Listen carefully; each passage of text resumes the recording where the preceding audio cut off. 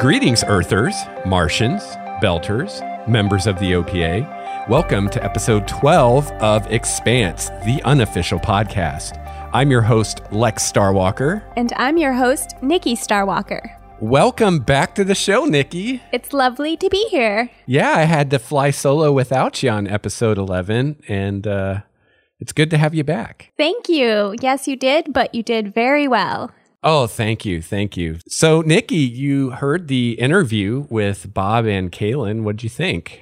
Oh, I thought it was a great interview. I mean, really nice work for everybody involved. Bob and Kaylin did a great job. Yes, they did. It was so nice to have them on. And I thought it was fascinating how they described their different roles. Kaylin as kind of an air traffic controller and Bob as a creative, which is definitely something that I can relate to. Yeah. And it sounded like they had a lot to juggle because they said they had 8 different organizations, 8 different maybe companies or entities, I think Bob put it, doing the visual effects. And I thought it was really interesting that Bob answered one of my questions, which was, when was he brought in? And he said that he's brought in when they're writing the script. Even before. Yeah. I mean, he's first on, basically. Yeah, and it makes sense with a show like this because so much of the story is told through the visual effects. So it makes sense. And there's a particular scene in episode 4 of CQB that I want to kind of bring back the discussion that I had with Bob and Kaylin when we get there in the episode. That'll be fun. But yeah, I had a lot of fun talking to them. It sounds like they're keen to come back, which I am super excited for. And I know I've said it on the show before, and I know we kind of said it in the interview, but I just want to say again, for anybody listening, if you are involved with the making of this phenomenal TV show that we're all in love with, and you would like to come on the show and talk with us about The Expanse, we would love to have you. Whatever your job on the show is, no job is too menial. Even if you're the guy that sweeps the floors when everybody is done, I'll bet you've got some amazing stories to tell of things you've seen. So I'm open invitation, and of course, if any of the actors have time in their busy lives to come on the show, they're more than welcome as well. I don't want to sound like I'm like giving the actors the cold shoulder. I just assume that they're far too busy and important to talk to the likes of us. But anyone's welcome. We're huge fans of the show. Obviously, we wouldn't be doing this if we weren't. Yeah, it would be great to hear everyone's input. Yeah. And, like I said in the interview, I'm really into behind the scenes stuff.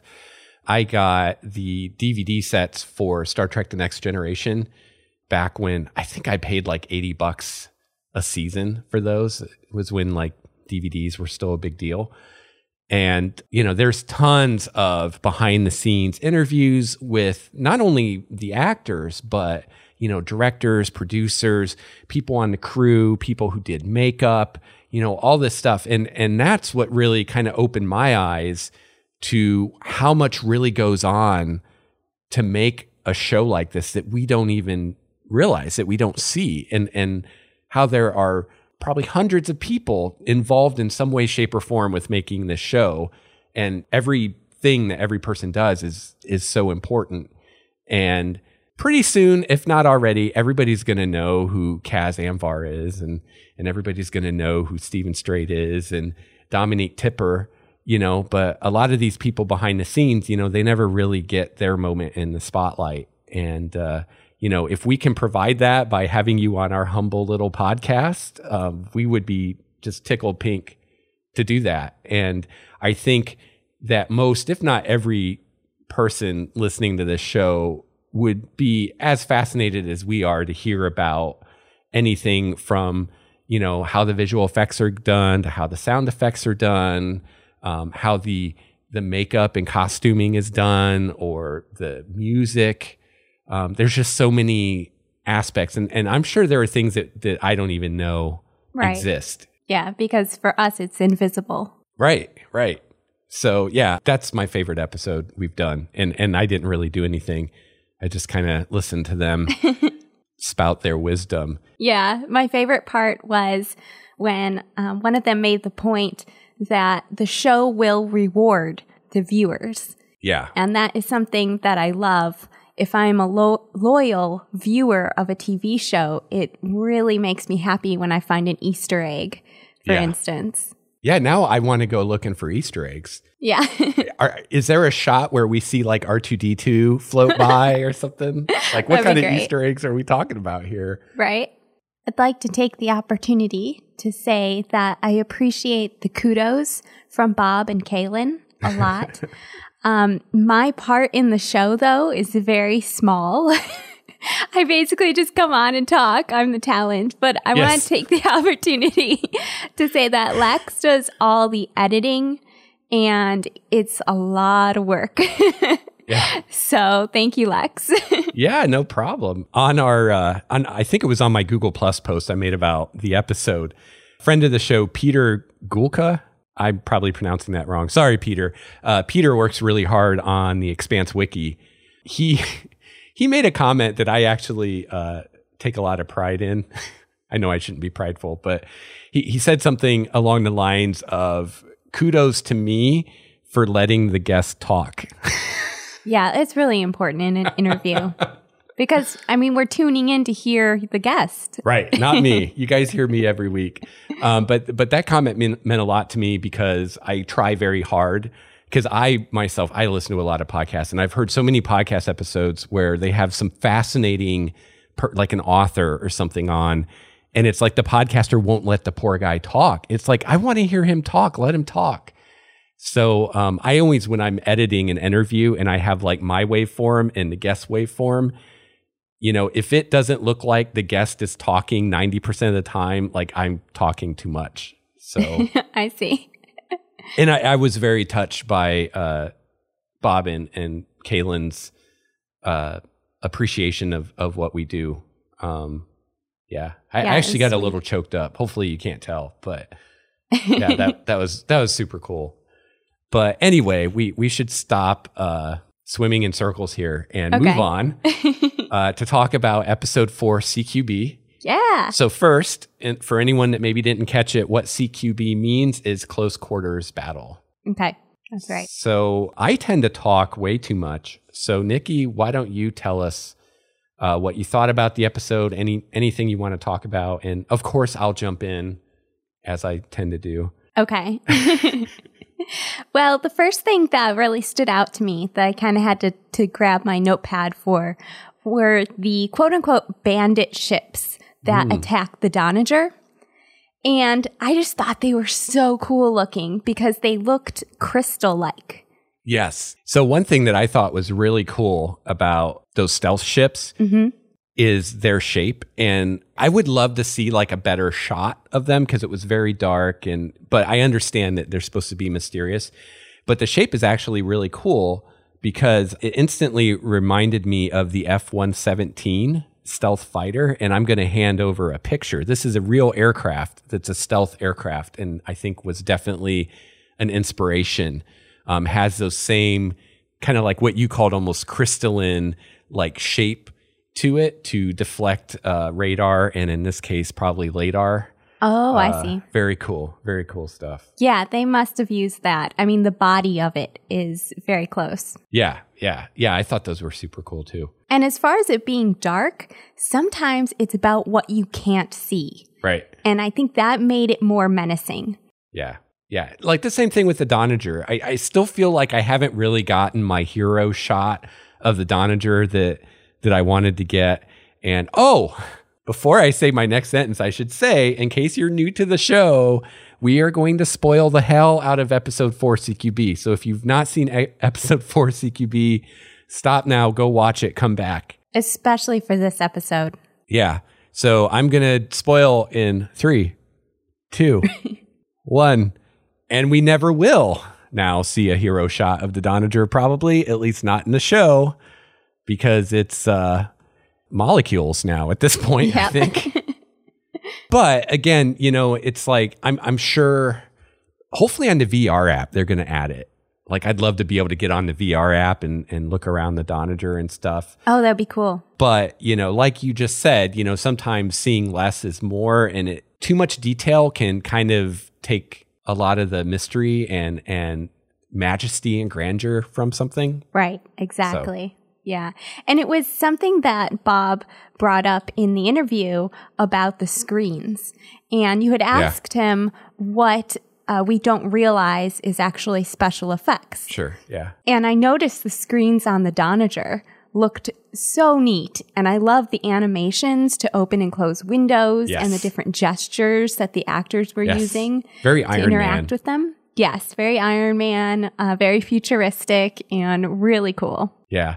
I wonder, maybe someone listening that knows more than me can tell me, was the first Iron Man movie where he's using his software or whatever that's virtual and he's using those motions, was that the first time we saw that in a movie? It was the first time I remember seeing it. And now it's so like, that's the way you do it. Like, right, it's a thing, to the point where when we have that technology, that's the way it'll act. Right. Just like we have flip phones because of Star Trek. And tablets. Yeah. Yep. So let me know if you know of a movie or something that did that before Iron Man or was Iron Man. Did they kind of invent that kind of, what would you even call that? It was a user interface. Right. It's a motion sensing, which we have now. Yeah. Yeah. But this was kind of floating and it doesn't have a background to it. It's transparent. It's holographic. Yeah.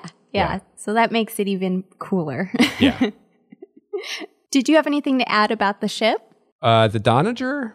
I don't think so. See, I kind of have my notes in order of the episode. So I kind of have to start at the beginning and go through it. Okay. So, I have one thing I want to say. I think it was on episode 10. I kind of went off a little bit about the Marines' armor. Mm-hmm. And we see a lot more of the armor in episode 4. And watching it the second time now, I paid more attention to it.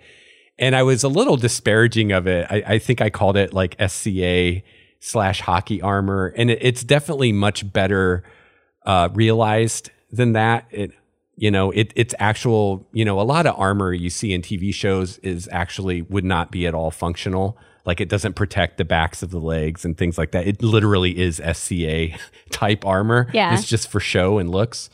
Where their armor is actually functional, or it appears functional. Right. And someone, I don't remember who, because I was wondering, is this supposed to be the powered armor? Because in the book, in the scene in CQB, when they're helping Holden and his crew escape from the Donager, in the book, they're wearing full powered armor.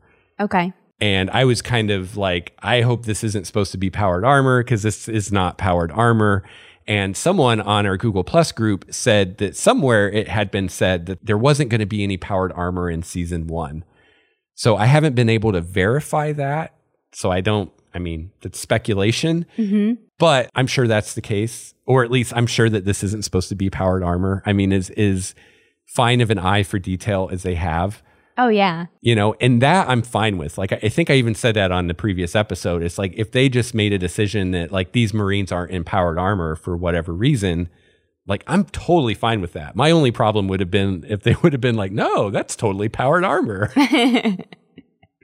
Yeah. And we get a much different perspective on it since we read the books. Right. And I think you, when we were talking about it before, Nikki, made a point of, well, maybe they're going to wait to introduce that with Bobby. Yeah. And I think you may be right. And I think that may help be part of the impact of the introduction of her character, is not only do we finally see Bobby Draper, which so many of us are just waiting for, but we also get to see the Martian powered armor for the first time. Right. Yeah. It's going to be badass. Yeah. Yeah. I'm super stoked. Me too. So I got to say again, I love Captain Yao. I caught her name for this time. I think her first name might have been Teresa. I didn't quite catch it. It was Teresa or Therese or something like that. Okay. But the captain of the Donager, I love her. Yeah. She was phenomenal. Yeah. And her second in command. Yes. I didn't get a chance to look up that actress's name, but I really am a big fan. And they just worked great together. And I just got to say, kudos, salute. We have a captain and executive officer, both female, on Donager, a Martian battleship. Oh, yeah. I mean, that's a freaking battleship. It's not even a destroyer. It's a battleship. I mean, it's so awesome. Yep. I loved all of the combat sequences between the Donager and the stealth ships. So much of the science fiction we've seen is, lasers or phasers or turbo lasers or whatever you want to call them. And ever since the first time I read the first Honor Harrington book, I've been like, I want to see a battle like this. I want to see a space battle where they're using missiles and they're using point defense cannons and all this stuff. And it was so cool. It was so awesome. Like I'm such a nerd, like watching that. I'm like, I want to go to a museum where they have a full life-size mock-up of one of these missiles, like where it's like cut away and you can see all the parts in the engine and they have everything labeled. Like, this is the fuel and this is the main ejector nozzle or whatever. Like, I would love to see that. Yeah, and I just loved the tension that was in those scenes. And I kind of wonder if maybe there might not have been conversations in the making of maybe some of the Star Trek shows or whatever of, the way we do space battles isn't really that realistic. And, really they'd be way, way, way far away and they'd launch their salvos and have to wait minutes for them to, to converge. And, people were probably just like, people aren't going to watch that. That would be so boring. How could we ever have that be tense and dramatic? And they totally did it. And I noticed that one of the ways they did it was they kept cutting. Yeah. They'd launch their missiles and then they cut to a scene with Miller. Yeah. And then we come back and we'd see the missiles hitting. And that was just a brilliant way to do it. And without losing the fact that they're waiting. And we had the conversation between Captain Yao and Holden and the intelligence officer. Lopez. Lopez is the Marine. Oh, okay. Who's the intelligent officer? Or maybe that is Lopez. I think I'm getting confused because in the book they were two different people, and I think in the show they're both Lopez. Oh, okay. The guy with the ponytail guy that interrogated him and was taking the pills. He had a ponytail? Yeah, he did. A really small one. Oh. I was like, that's not regulation. But anyway, they were having this conversation while the missiles were coming, and that was pretty cool because every once in a while someone would be like 1 minute until they enter PDC range or whatever. And that was really cool. I really liked that. I think there was even a point in the conversation where she had the screen open watching and she just closed it. Yeah. She's like, I'm going to have to wait for her. So. Yeah. We got this. And then she got called off the bridge to go to communications level 2 or something like that. In the middle of a battle, I'm like, whoa, she must be really confident in her officers that she's going to leave the bridge. And she was confident that they would win. Yeah. Yeah. There's a line at the very end of the episode where she's like, I never thought we could lose. Yep. There was so much in that line. I know. It was awesome. Actually moving, for lack of a better word. It was moving. I have not seen this woman in anything before, the actress that plays Captain Yao, but she fucking nailed it. Yeah. She took what in the book actually, I don't think that was even a character in the book. I don't think we ever met Captain Yao in the book. Maybe we did. I don't remember. But at best, a bit part in the book. And she made it like important. Yeah. A key role, I think, in this episode in establishing the scope and setting the tone. And the fact that, the Martians are on this like state of the art battleship that's, even better than what Earth can put out. So I don't know if you've caught this. There's been numerous references throughout the series so far, but Mars just has better ships than Earth does. Mm-hmm. And they thought they were invincible. And there's even points where they're like, oh, don't worry. Our PDC network can handle this. No problem. Yeah. And it wasn't until the very end that they kind of realized that they were outmatched. And by then it was too late. Yep. So I thought it was really fun when Miller went to Busy's apartment, who died in the last episode, and he found a slingshot club, which we read about in the book, but we read later. So it's really cool to see that now. Yeah, there are quite a few things in this particular episode that are foreshadowing things to come, and that's one right there. Yeah, that was cool. One of the scenes we cut to is this scene with Avasarala and her grandson, I'm assuming, laying on the roof of the house. Mm-hmm. And massive foreshadowing there. And that is all I'm going to say. That was a fantastic scene. That's one of those scenes that probably after you've watched, like, say, season 5 or 6 of the show, you're going to go back and watch this scene and be like, oh my God. This has so much more meaning now. So real quickly, I thought I would explain a couple things for people who are watching and haven't read the books and maybe aren't like super into like sci-fi kind of stuff. And maybe, you know, you hear these terms thrown around and you don't really know what's what. Great. So we hear PDCs referenced a lot. PDC stands for Point Defense Cannon. And so we see these on the Donager. We also see them on the Tachi at the very end. And these are literally huge fucking guns that shoot bullets made of tungsten. And their main job is to shoot incoming missiles. Mm-hmm. So the battle between the Donager and the stealth ships was kind of like a classic space battle in this kind of world or this kind of setup, right? Where they're way, way far away from each other and they're lobbing missiles. You know, I love the shot where the two groups of missiles like pass each other. Yeah. That was so awesome. So the ship is, you know, probably thousands of kilometers away from you, shooting missiles at you. And so your ship has these cannons that as the missiles come in the range of the cannons, they start firing and they blow up the missiles before they hit the ship. Mm-hmm. And that's what the PDCs are, point defense cannons. And I imagine, and it seems like from what we're seeing in the show, that it's a largely automated system, computer controlled. And so, yeah, that's what those are. Obviously, we saw the missiles. So the ships, you know, those are long range weapons. And then when they got into closer range, they started using railguns. And railguns, I just about have a nerdgasm every time they talk about railguns because it's like, I'm so sick of lasers and phasers and all this like magical hokey shit. It's like railguns. Now you got me interested. So a railgun basically is a projectile weapon, just like a normal gun, like what we're used to. But instead of using a controlled explosion to hurl a piece of metal or whatever at really high, you know, supersonic speeds. Instead, it uses electromagnets along a track to fling this metal object. And they can fire something far, far more quickly than, you know, a regular firearm could. Wow, that's awesome. And, you know, we've talked about using railgun type technology to send rockets in the orbit and whatnot. So, mm-hmm. Oh, that's right. It's a real thing. Mm-hmm. I mean, I'm sure no one's built a railgun to the scale that we see on the Donager or even the Tachi, but you know, it's real technology. It's not mumbo jumbo magic like we have in Star Trek and Star Wars. So that's the kind of stuff that I love about this show. Yes. So I want to jump to the Nauvoo. Yes, that's where I was going to go next too. Excellent.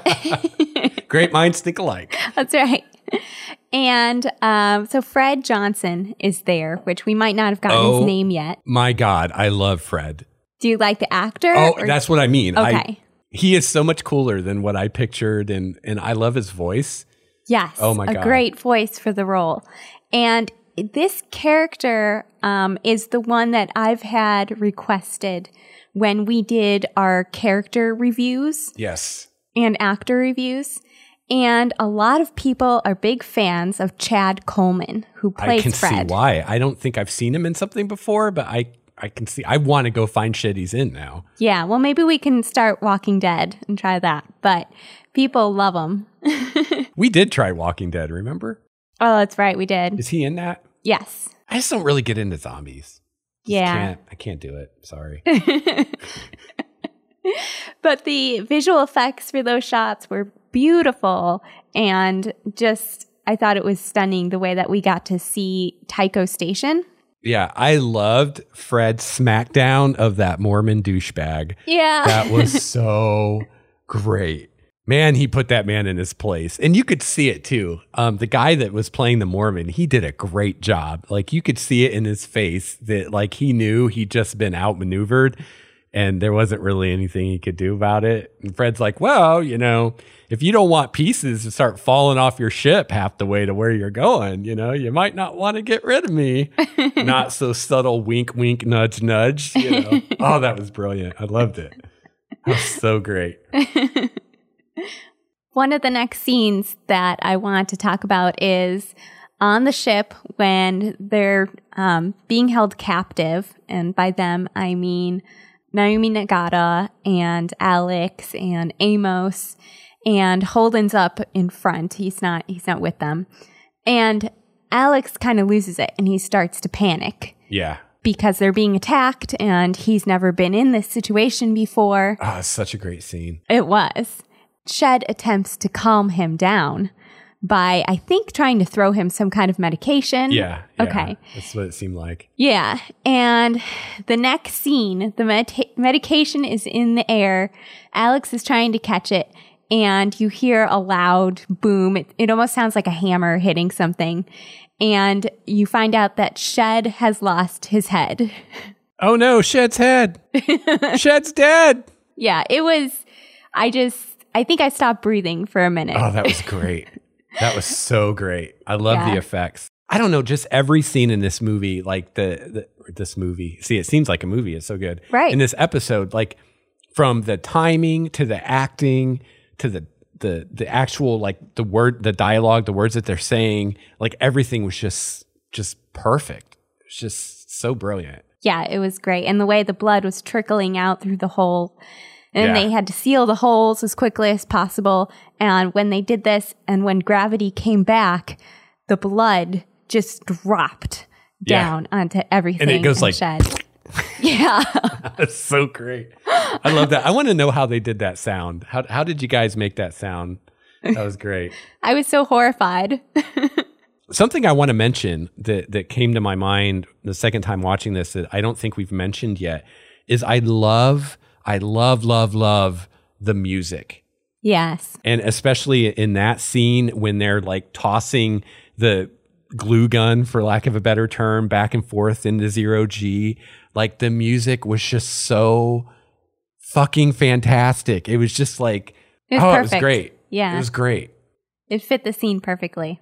You know, in a previous life, I wanted to, I used to be like really, really hardcore into music. Like I was a musician and I wanted to be a musician until my parents talked me out of it, which I kind of wish they wouldn't have. But anyway, what I wanted to do was I wanted to do film scores. Oh, okay. And I wanted to, if not write the scores, at least perform them and be in the orchestra because it's just amazing how you can use music to convey emotion. And in like that scene, how the music just carried this tension and this drama and this impending something. You don't know what, but you know something is coming. It's just so great. I love the music. I can't wait for the soundtrack. I'm going to buy that thing and like listen to it all the time. It's that now it's serious. Yeah. Maybe Sci-Fi will give us permission to use it for our show. Wouldn't that be awesome? Yeah, that would be great. Just have that going in the background all the time. That would be awesome. So we find out in this episode that Havelock is alive. Yeah. Now, he's not doing well, but he's alive. Yeah, we don't know yet if he's going to pull through or not. Right. It definitely seemed like it could go either way at this point. I love that the Belter woman is like picking his pocket. Right. And it was kind of cool because it was like she was trying to steal from a corpse. Like that's what she thought was happening. But as soon as he moved, she's like, oh shit. And then she went and got help. Yeah. And I thought that was really cool because it shows it's like people are desperate and people will steal. But, you know, there's this Belter thing of you help someone in need, you know, and I don't know that in the show yet they've really, you know, shown a light on that yet. But the Belters, there's this philosophy. Well, I guess they did a little bit in the first episode when they were debating whether or not to answer the distress call. But there's this philosophy of, you know, we're out here in this environment that every millisecond of every day is trying to kill us. And the only way any of us has even the remotest chance is if we all pull together. And so the Belters have this philosophy of you help each other out. And I think we saw that in that scene, because I think if that would have happened in New York today, she would have just ran away. She wouldn't have called the cops, right? Yeah. And she probably would have taken his wallet and then ran away.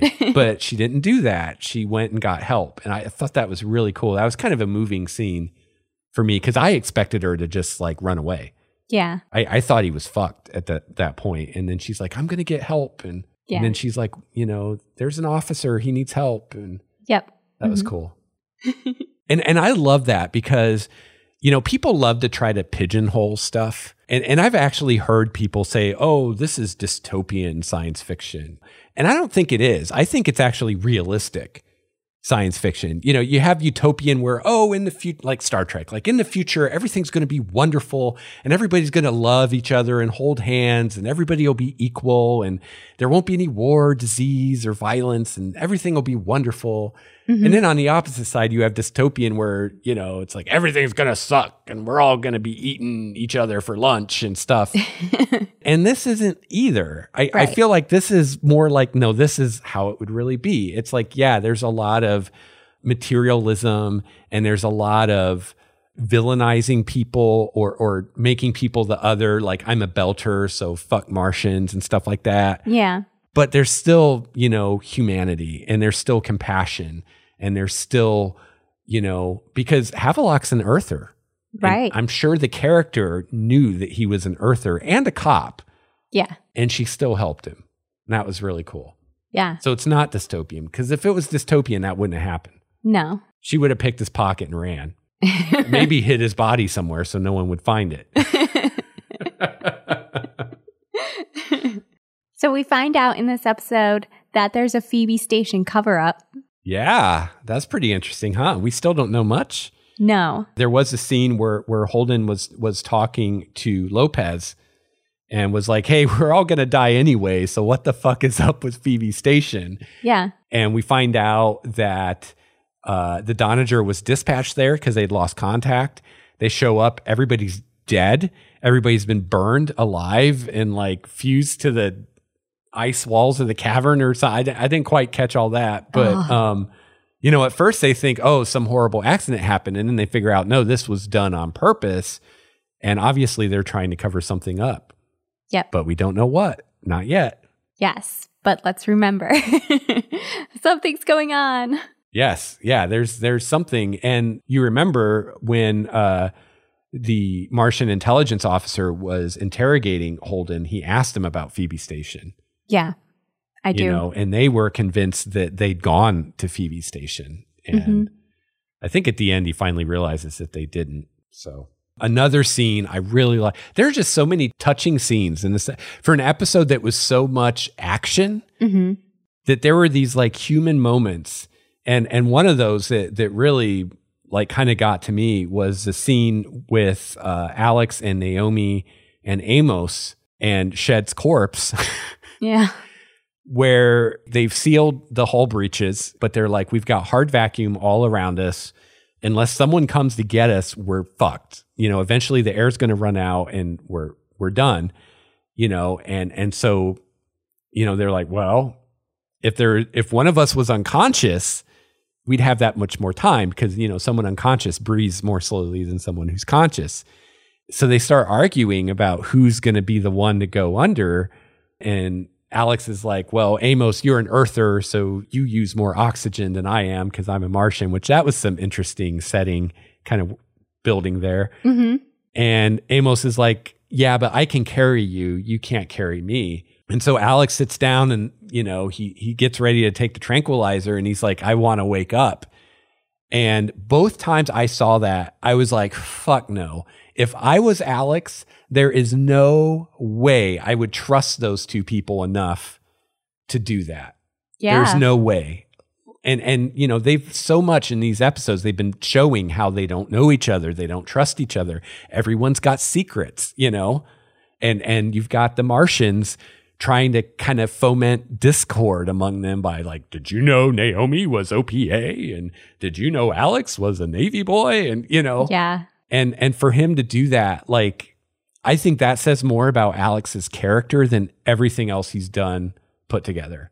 Like, that was so heroic and brave. And then the part that I found really touching was how Amos treated him. Mm-hmm. All the way from, I mean, we don't really see it, but he suits him up in his EVA suit and he's like, I'll carry him. Yeah. There wasn't even a moment of, well, maybe we should just leave him. Yeah. Like, and that never entered his mind. Right. And I think it was because Alex took one for the team, as Amos put it. Yeah. And Alex seemed pretty convinced to me that Naomi was OPA. Yeah. So I was actually surprised that he did that. Yeah, that was so awesome. That was great. I wanted to give both those men a big hug in that scene. I was like, you guys are awesome. You're going to make me cry. So let's jump in and talk about the epic catwalk scene. Yeah. So this is the one I mentioned earlier that I wanted to kind of bring in the conversation that I had with Bob and Kaylin, because we talked a bit about this scene in the interview. Yep. And this was the one, if you remember the interview, Bob was talking about how originally they were in 0G during that, and people are like running on the walls and the ceilings. And then they realized, oh no, there's gravity at this point, and they had to kind of rethink how they did that scene. And I remember Bob said something along the lines of, hopefully when you see that, you're like, yeah, they got that right. And like, they fucking totally got that right. That little maneuver that Holden pulls with Naomi is probably, I think, the single coolest 0G thing I've seen, period, anywhere. That was so cool. Yeah, I had to be like, wait, what am I watching? What's going on? Why is he doing that?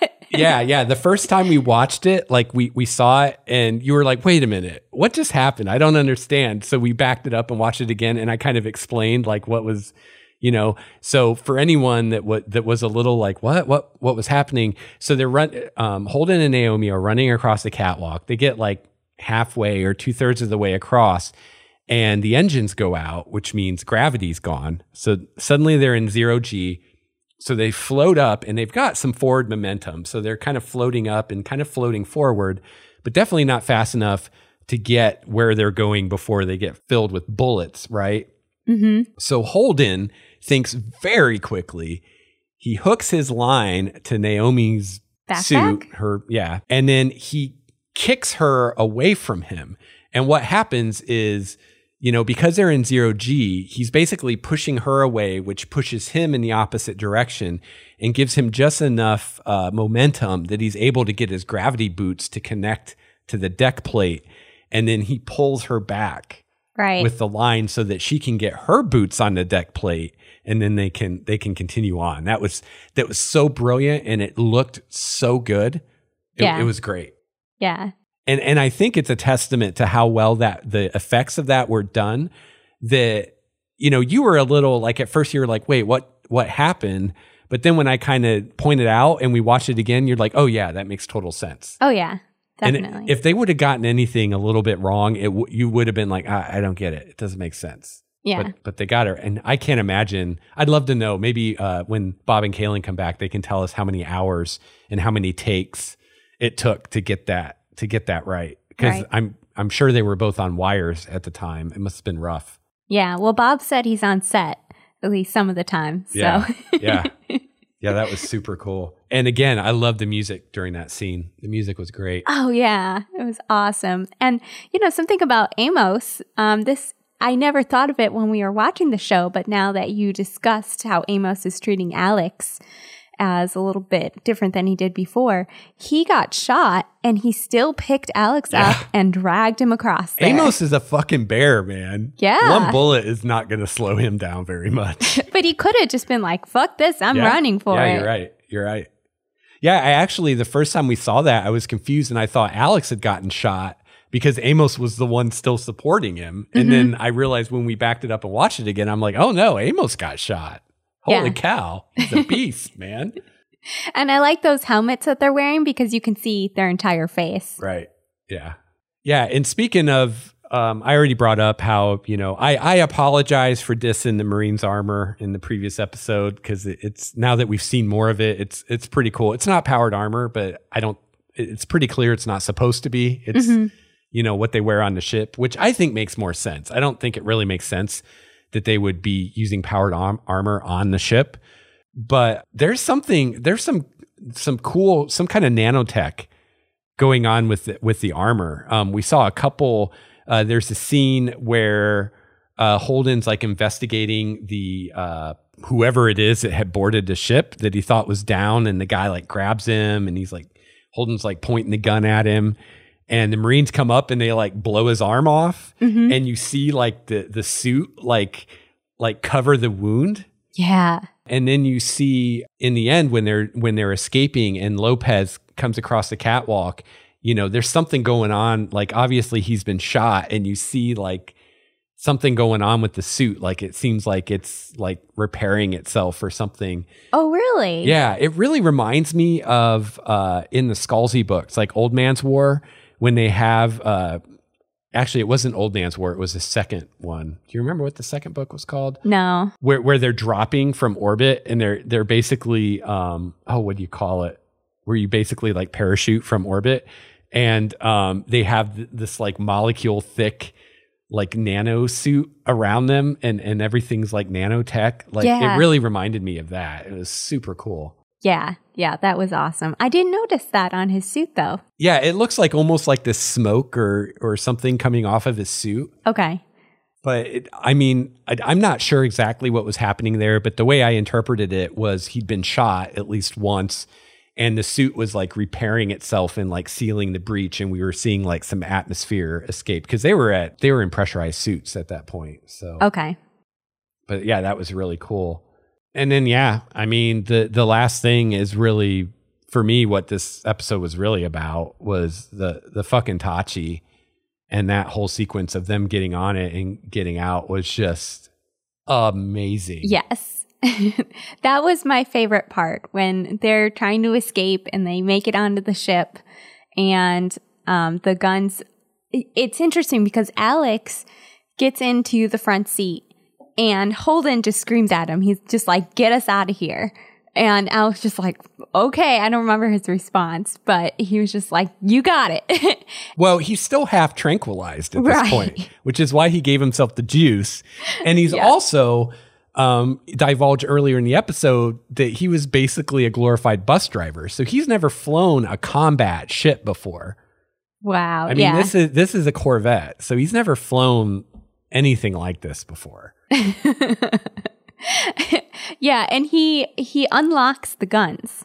That's all he does. He just unlocks them. We don't see him targeting or, carefully maneuvering with them. The Tachi does it. Yeah, that's it. Because Bob said something in the interview about the ships actually having artificial intelligence. Yeah. And I think I really saw it here, where the guns seem to rotate and find their targets. Yeah, they there are all these, the boarding people were firing at them from various positions around this hangar.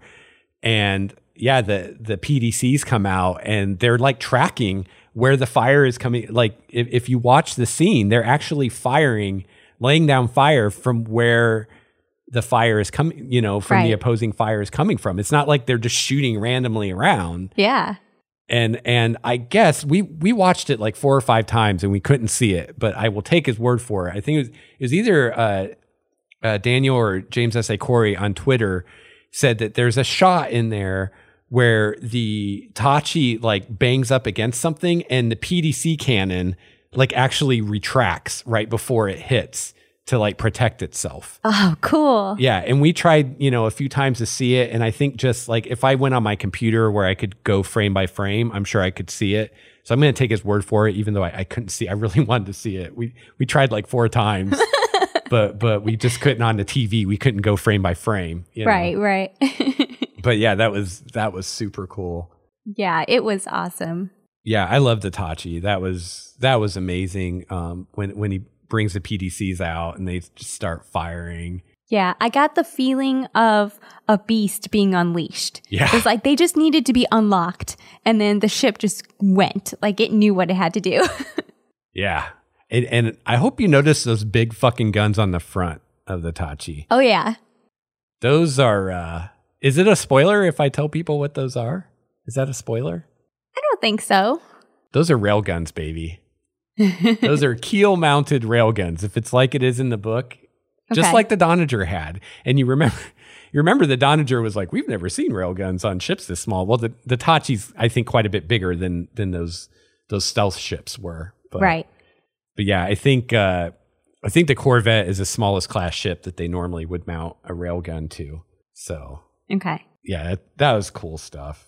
It was. And it kind of takes on new meaning when Alex talks to the ship. Because if the ship actually has AI, it conceivably understands. Well, you notice there's a bit where they first get on board where Lopez just says into the air, he says, release all operations or commands or whatever to everyone on board. Like he basically gave everybody on the ship access. Right. Because before that, he probably would have been the only one that could have done anything with the ship, Right. And, there was something kind of subtle there that people might not have quite caught what happened.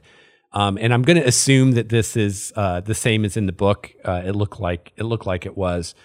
So they're getting ready to take off, and Lopez tells Alex, basically, take evasive maneuvers. I want you to do maximum burn and get us the fuck out of here as fast as you can and make sure no one follows us, right? Mm-hmm. And Alex does, I love this part. He's like, you got it, Haas. And then he's like, yes, sir. He gives him that respect, which I thought was really cool. And then Lopez turns to Holden and he says, I wish I could have seen an ocean on Mars. That would have been something or something like that. Right. Yeah. And I think what maybe you didn't catch or didn't realize was he's going to die. And I think at that moment he knows it. Right. Because he has taken some kind of injury. He's probably got internal injuries, and they're going to do a high G burn, which you see at the very end of the episode, you see Holden pass out. Yeah. So when you are pulling that many Gs, if you've got like, say, a broken rib, it could be enough to push that rib into an organ or something like that. And that's what happened in the book was the high G burn actually was what killed. I mean, he probably would have died anyway, but that was like the killing blow. Yeah. And I think the character knew that when he said, maximum burn out of here, like he knew like, this is my end. Like, I'm not going to survive this. Yeah. But, the mission comes first. Yep. Yeah. His character was fascinating. Yeah. I think it was so cool how in the course of what was he on? 2 episodes, 3 and 4? I thought it was just on. Oh, no, you're right. 3 and 4. Yeah. So in the course of 2 episodes, that character went from, in my mind, a total prick, like, oh, this guy's such a dick, to like I had a lot of respect for that character and thought he was awesome and was sorry to see him go because I would have liked to have seen more development of that character because he was so cool. Yeah. If nothing else, it made me say, wow, Ace, he's a human being with complexity. Right. And I really like that about this show, actually. I know we keep going on about it, but each character is more than something that you could sum up in a few words. Right. And there's no, this person is evil and this person is good. Right. It's like, no, people are people. All right. Well, I think that's everything I can think of to gush about. You, Nikki? Same here. All right. So we'll wrap up episode 12 of Expanse, the unofficial podcast. If you would like to reach us, a great way to do so is email us at expansepodcast@gmail.com. You can also follow me on Twitter at Lex Starwalker. You can follow me at Nikki Starwalker. And I'm also on Google Plus Lex Starwalker. We'll be back next week with another episode. We'll be talking about the 5th episode, which I am super excited to watch. I saw someone on Twitter make some cheeky comment about, hey, Sci-Fi, when are you releasing the next 4 episodes online so we can watch them all at once? And yeah, that would be great, Sci-Fi. don't make me just do 1 a week. Come on. I tell you what, Sci-Fi, I will make you a deal. If you put the next 4 episodes out this week online, I promise you, I will watch at least 1 episode of The Expanse every week until you put the next 4 out. Scout's honor. Yeah. Actually, I'm going to do that anyway. Who am I kidding? I'll probably be watching all 4 of them again. All right. Well, that's going to do it for us this week. Definitely shoot us an email or a tweet or a message on Google+. Let us know what you think of the show. We'd love to hear your comments. Let us know what was your favorite part of CQB. Of the first 4 episodes, what was your favorite episode so far? CQB is definitely mine. How about you, Nikki? Oh, I suppose it is, but it's really hard to pick one. You don't have to say it just because that's what I said. It's almost like whatever I last watched was my favorite episode. All right. So until next week, conserve your oxygen and your water. Resources are precious in the outer solar system. So long, and thanks for all the fish. Flip and burn, baby. Flip and burn.